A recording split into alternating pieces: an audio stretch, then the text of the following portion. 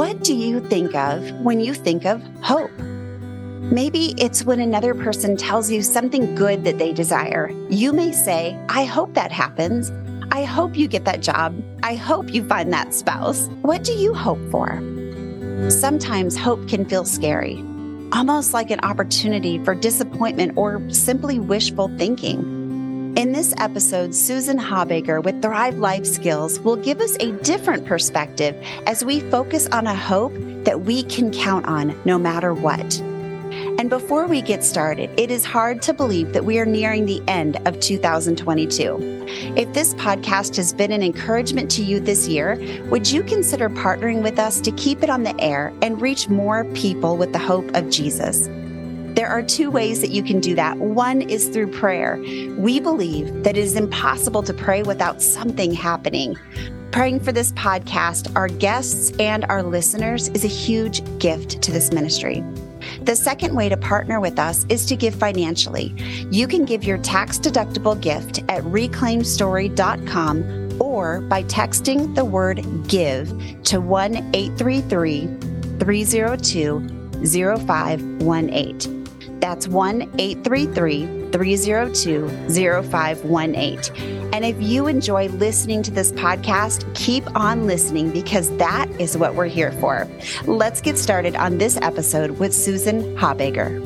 Welcome to Living the Reclaim Life podcast. I'm Denisha. We're glad you're here for conversations that revive hope, inspire healing, and encourage you to live a vibrant life with Christ. So grab a cup of coffee as we chat with today's guest. Today, I am delighted to invite Susan Habegger to the podcast. Susan, thank you so much for being here. It's good to be here. It's good to be with you, even though we're across the country. We are. Okay, so tell where you are coming from right now.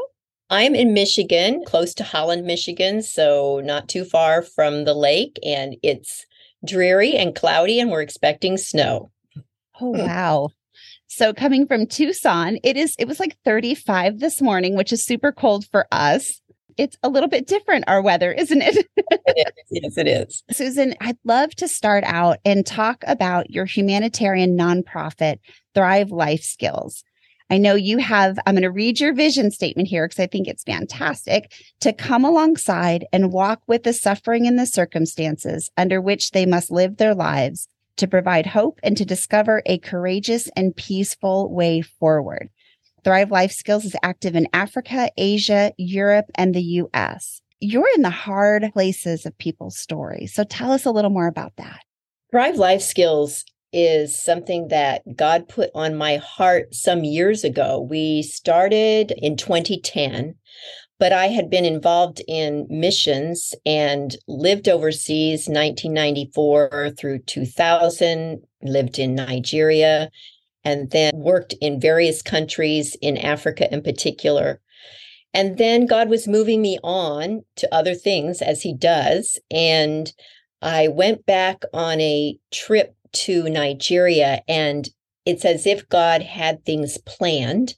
As I sat down with people, the question that they would ask or the statement they would make was, we want to help people. We're rescuing, in particular, young women, young men, but then we don't know how to help them live a new life, find a new way forward.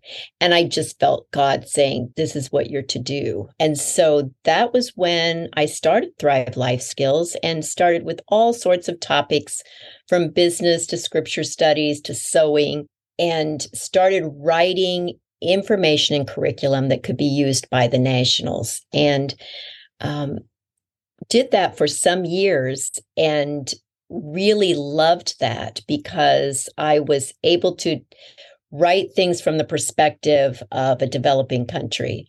And so taking it through in simple and building information. And then in 2013, God had some other things planned for my life. And I came into a time of suffering, a time of trauma, a time of comprehension of things in my life that I didn't know had been there. And essentially, others of you, I'm sure, can relate to this. My life fell apart as I had known it. And it was at that point in time that God really began to take Thrive in a direction of focusing on suffering and pain and how do we deal with that? And so that's where the vision has developed of coming alongside in the circumstances in which we find ourselves. Thrive is not a fix-it organization. We can't go and fix things, but we can come alongside and help discover a way to move through with courage and peace. And God had to do that in my own life before he could then help me discover how to help others experience that as well. So that's where that focus and that vision came from. Isn't it amazing how God uses the circumstances of our lives to almost propel us forward into the next thing that he has for us? He didn't create our circumstances, but he sure does utilize them in beautiful ways. Yes. You mentioned that you began a course, and that course was an unexpected and uninvited assignment from God. Tell us a little bit about that course. When we experience suffering, and I am not the only one, those who are listening today have experienced all sorts of pain and betrayal and suffering. And for a point in time, our world implodes. It might explode in that it implodes, and we find ourselves very focused on how we're going to survive, how we're going to learn a new way to live in the circumstances that we now are experiencing. And so I was doing that, and God was caring for me. And I began to hear him saying, the next thing I want you to write about is trauma and suffering and how to move through it. And I don't want to say I told him he was crazy, but I was not pleased with his input. And I said, no, I can't do that. I am too much in the midst of it right now, and I don't really have anything to say. And so he kept after me until I realized that he knew I didn't have anything to say, but he had some things to say. And so I began to write, and it was very much like he was pouring that out of me. And I was able to write about how I responded to the trauma and how he met me in that. He could show me how he took me step by step down the pathway and allowed me, or perhaps gave me permission to do that very honestly, so that it's not a bright and shiny, everything is wonderful, all's packed up in a box with a ribbon on it. It's not that kind of journey. And this was my time to discover that and to be able to share that and begin to put that down on paper.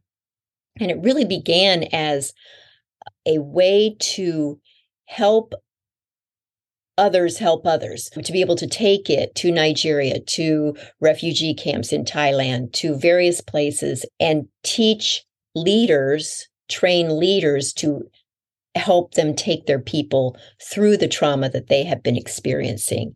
And the first trip that I did that on was in 2015. So it took me a year to get this all in place. And in 2015, I went and spent 3 weeks in a refugee camp in Thailand and 3 weeks in India.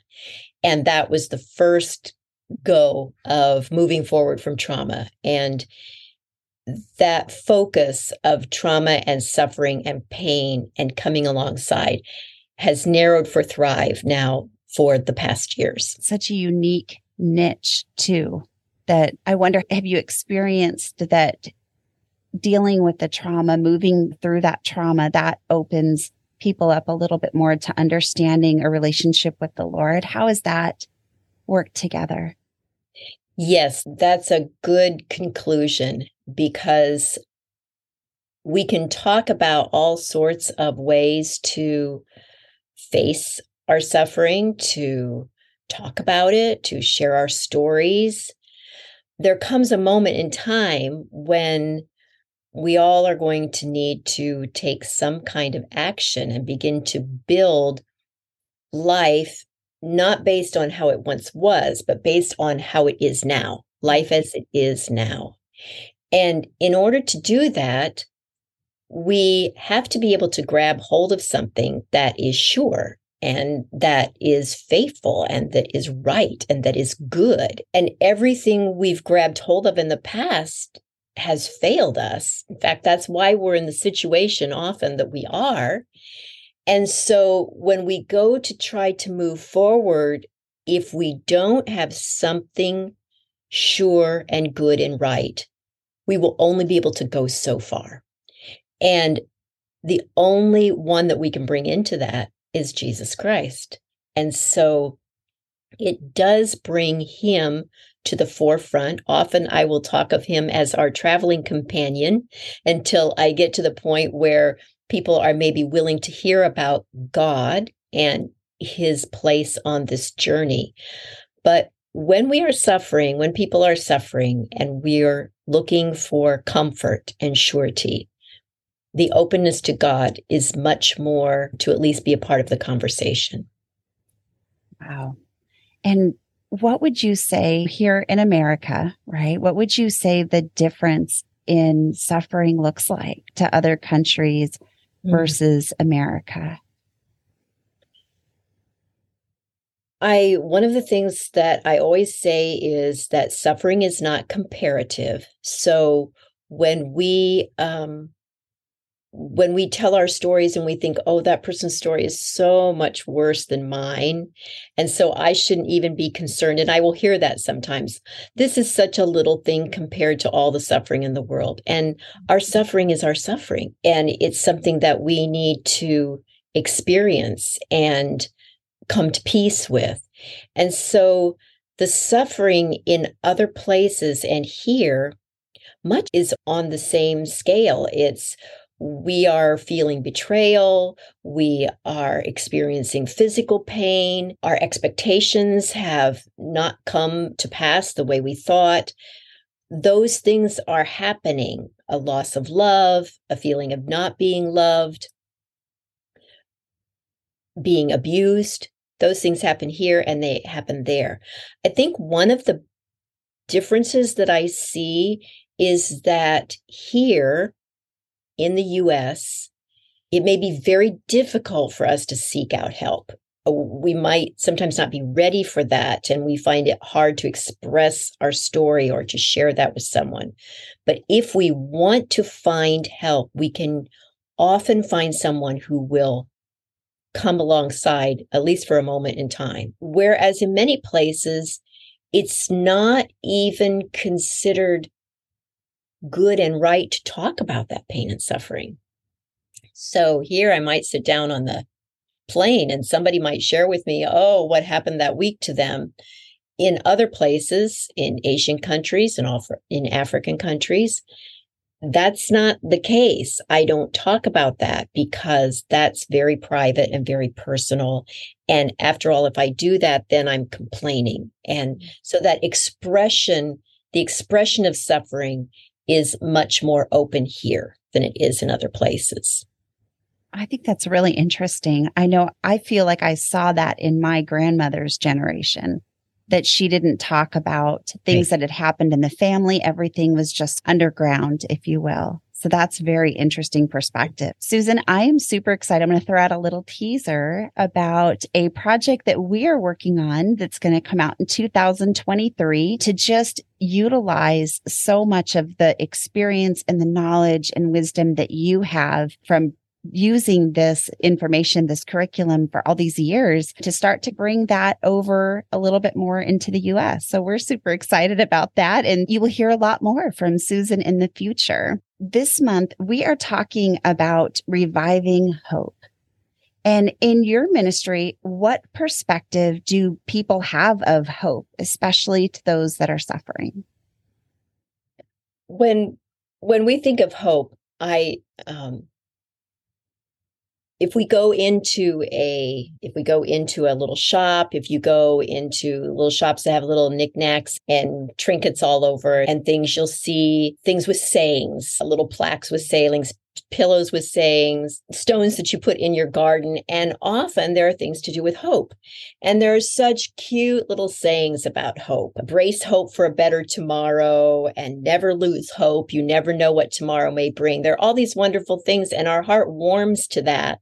And yet, when we really go to think about it and talk about it, it gets a little confusing as to what we actually mean by hope. And when we are in the midst of suffering, we so want to buy that pillow and put it on our bed that says, choose hope. But we're thinking maybe to ourselves, after all that's happened in my life, and maybe people associated with me, others who have lived through our suffering, I don't think hope is deserved. There's too much going on. There's too much pain.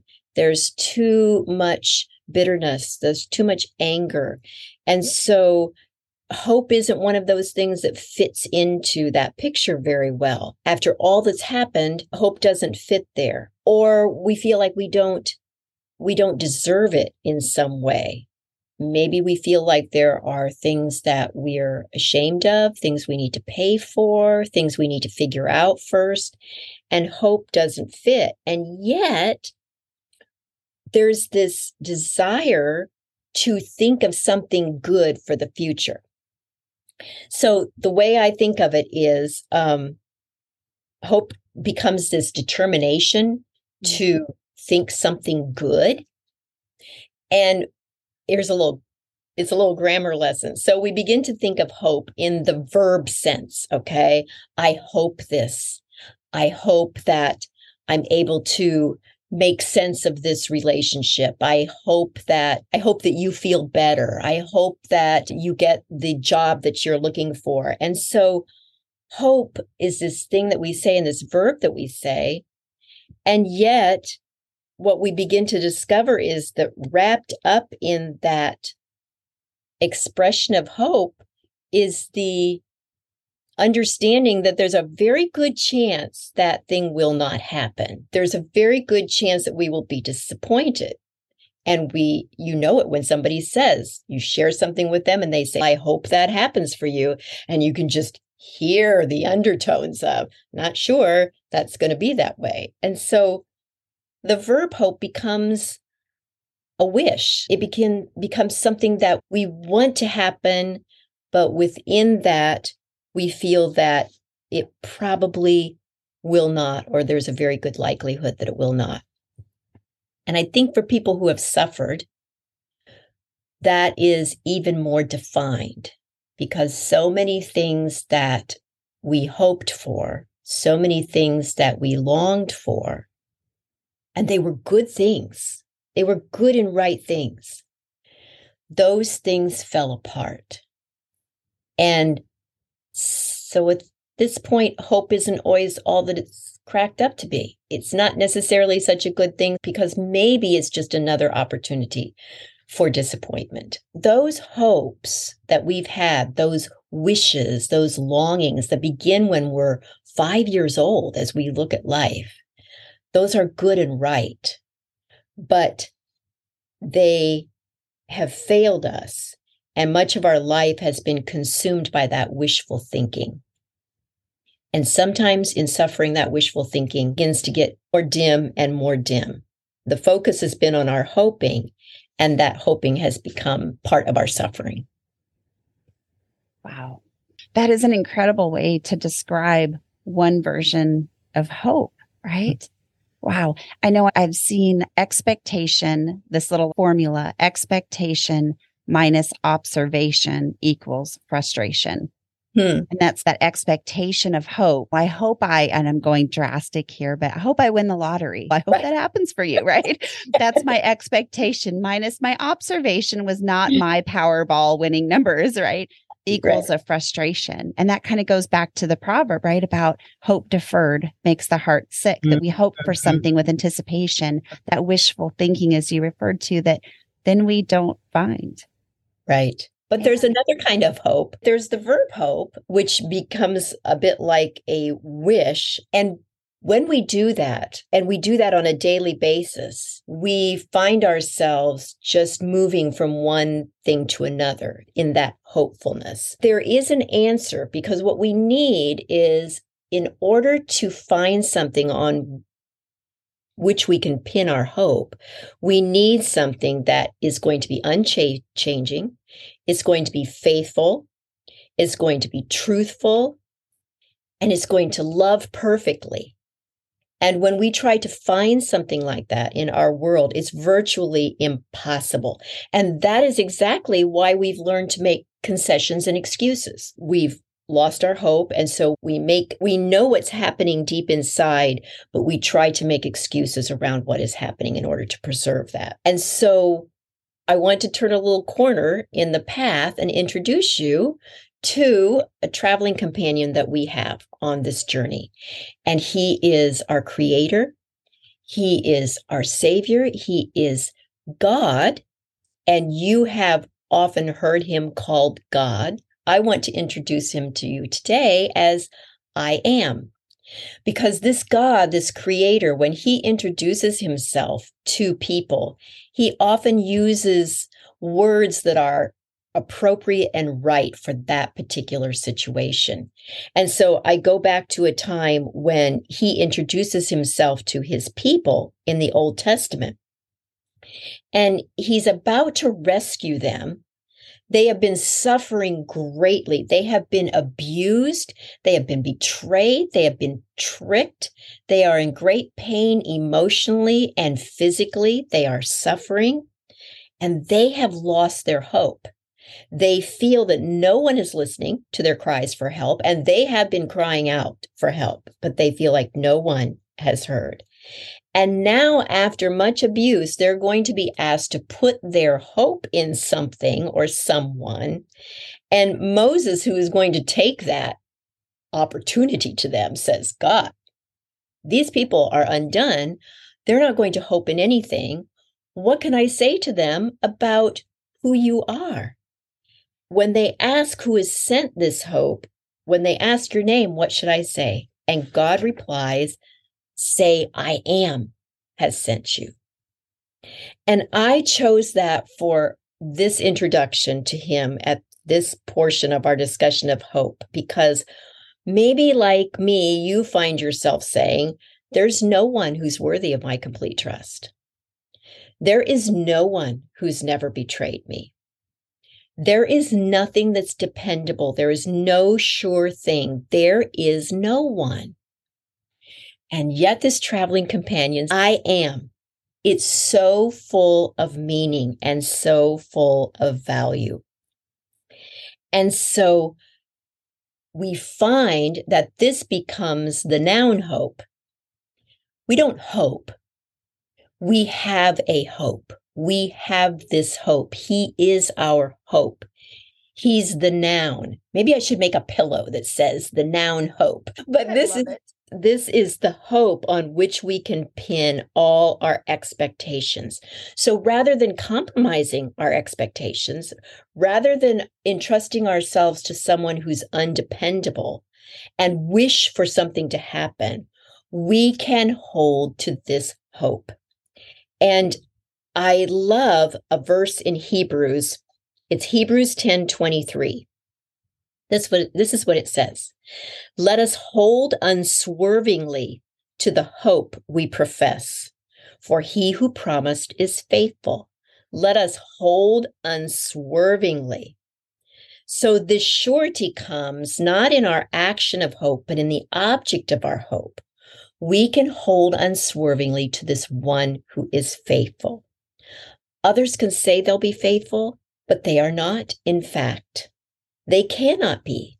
Only he is the one who can say it and prove it to be true. So if you can picture it, the storm is raging and the chaos is going all around us. Maybe it is in your life. It has in mine. It comes and goes. And during that chaos, we can see the truth that even though there's a chaotic free-for-all around us, we can put our sights on that hope, the I Am. There is hope for us simply because He is. Now, we can hope for things that are good and right. We can hope for families. We can hope for relationships. We can hope for jobs. We can hope for all of those things. It's just that we can't hold unswervingly to those hopes because they will not fulfill that need within us for something that is sure and real. It is my I am on which I can place my hope. And I'll stop there. Oh, keep going. I love that perspective of hope, that he is the embodiment of our hope, not the wishful thinking, but the embodiment of our hope in I am. Oh, it's beautiful. And this time of year, Denisha, you and I were talking about how this time of year we have this picture of how things are going to be, how things should be, how things should be gathered around the table, what the tree should look like, how our family will come together. And that may not be the reality of our lives. And so we think that hope is lost. And it's at those times that I sit quietly and close my eyes or open my eyes and focus on the I am, who is the hope that has not changed in the midst of all the other things that have come and gone and been lost and been set aside. And it may seem like a quick answer, but it is real answer that does help us in our emotions and in our spirits. There's a portion, I will end with this. There's a portion of scripture in Habakkuk chapter 3. Maybe that's a book you haven't gone to very often, but it's a wonderful passage that says, though the fig tree may not blossom, nor fruit be on the vines, though the labor of the olive may fail and the fields yield no food, though the flock be cut off from the fold and there be no herd in the stalls yet, I will rejoice in the Lord. I will joy in the God of my salvation, because he is our hope. So it's probably not good to rewrite scripture, but I have thought of this in various ways because I don't have fig trees and I don't have fruit on the vine and I don't have olive trees either. But maybe we can say things like, though my family isn't together this holiday time, though relationships are broken, though my physical body is not responding the way that I wanted it to, though I have things in my past that are troubling me and causing obstacles for me, though I feel bitterness and anger in some ways, though I'm suffering, I will rejoice in the Lord. I will joy in the God of my salvation, because with the chaos around me, he is the hope on which I can hold unswervingly. And that tangible, I'm a very visual person, so that tangible to hold on to unswervingly has served me well over the years, and it will serve me well through this season as well. Love unswervingly. That should be on a page. It's a word we probably don't use much these days, but it's a good. Oh, I love that. That's a straight path. Not swerving. That straight path of holding on to him, keeping our eyes focused on him, even in the midst of the storm. Yes. Yes. How do we breathe new life into the reality of healthy hope as we move forward in healing? That's a whole podcast. One of the ways is to catch ourselves when we find ourselves going into wishful thinking. So those wishes and those hopes are not bad. And I encourage, if I can give a homework assignment, I encourage people to take a piece of paper and write down the hopes that you have had through the years, beginning young and coming to this point in time. The hopes that you've had that were good and right and should have been expected. And then also write how those hopes have not come to fruition, how perhaps you thought they had and they've been undone. When we can see the reality of those, it helps us to begin to come to peace with them. So to recognize those as some of the verb hoping that we did, but then to move ourselves over to the hope on which we set ourselves unswervingly and see the difference. Because when we don't see the difference, we become undone by those hopes that have been broken and betrayed. We allow that to center us, which all it does is cause chaos. We allow that we go from this hope to that hope to this hope. And oh, now this is a new hope. And all you have to do is listen to all the marketing around you that will give you one more new hope if you just set yourself on this. And so if we can begin to visually see what is a verb hope and what is a noun hope, and teach ourselves how we handle both of them, then we can come to a healthier understanding and a healthier relationship with hope, because we are expecting the right things from that particular hope. Is it a verb hope? Okay, we can expect certain things from it. Is it a noun hope? Okay, we can expect certain things from it, but we can't mix the two. That's one little one. That's a pretty big one. And as you said earlier, the noun hope, when we're hoping in that, it is unchanging, faithful, truthful, perfect. And that is loving perfectly, I think is what you said. That is a beautiful way to look at that noun hope. We can cement ourselves in that and we will be unswerving. Yes. Susan, this has been an amazing conversation on hope. Is there any last thoughts that you have? Anything you want to add to this? And I could unpack just a couple sentences of what you said and just chew on that, I think, for the next week. I believe in hope. And I love that your focus for this time is to bring people to that point where they're getting ready to and working up the courage to look forward with hope and bring that back into the picture. And so I believe in hope very strongly, both the verb and the noun, but the God, the I am, if he is not the foundation of even our wishful hopes, then we will be swerving. We will be going from place to place. And that's repeating what I already said. But that hope, that true hope in this season in particular, is not just words that we say about the season. There is a reason why this season is hopeful. And that is because we know what this I am is going to be to us and for us as he comes to this earth and embraces our own suffering.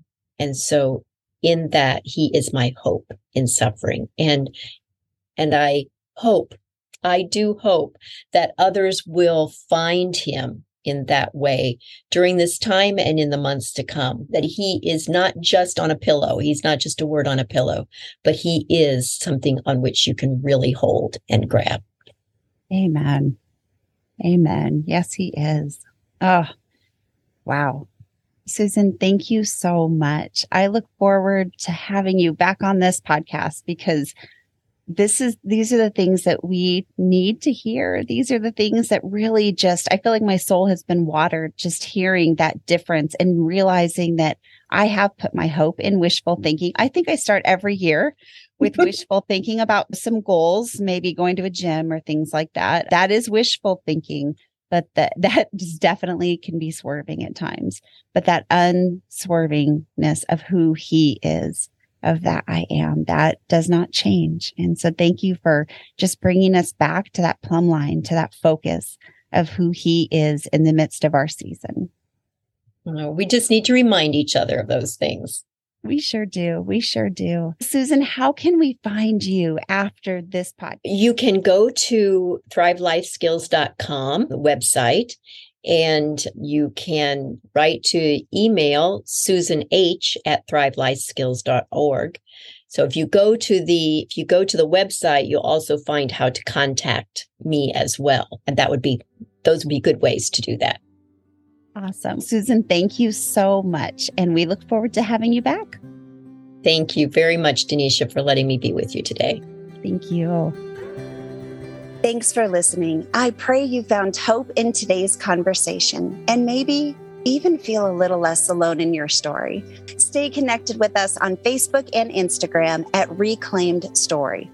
Want to learn more about living a reclaimed life and how you can be a part of our growing community of reclaimers? Check out our website at reclaimedstory.com. All of those links and more will be in the show notes. And if you enjoyed this inspirational podcast, be sure to subscribe, rate, and review. Not only will you be the first one to know when new content comes out, but it is also a huge help in helping us reach more people to live the reclaimed life.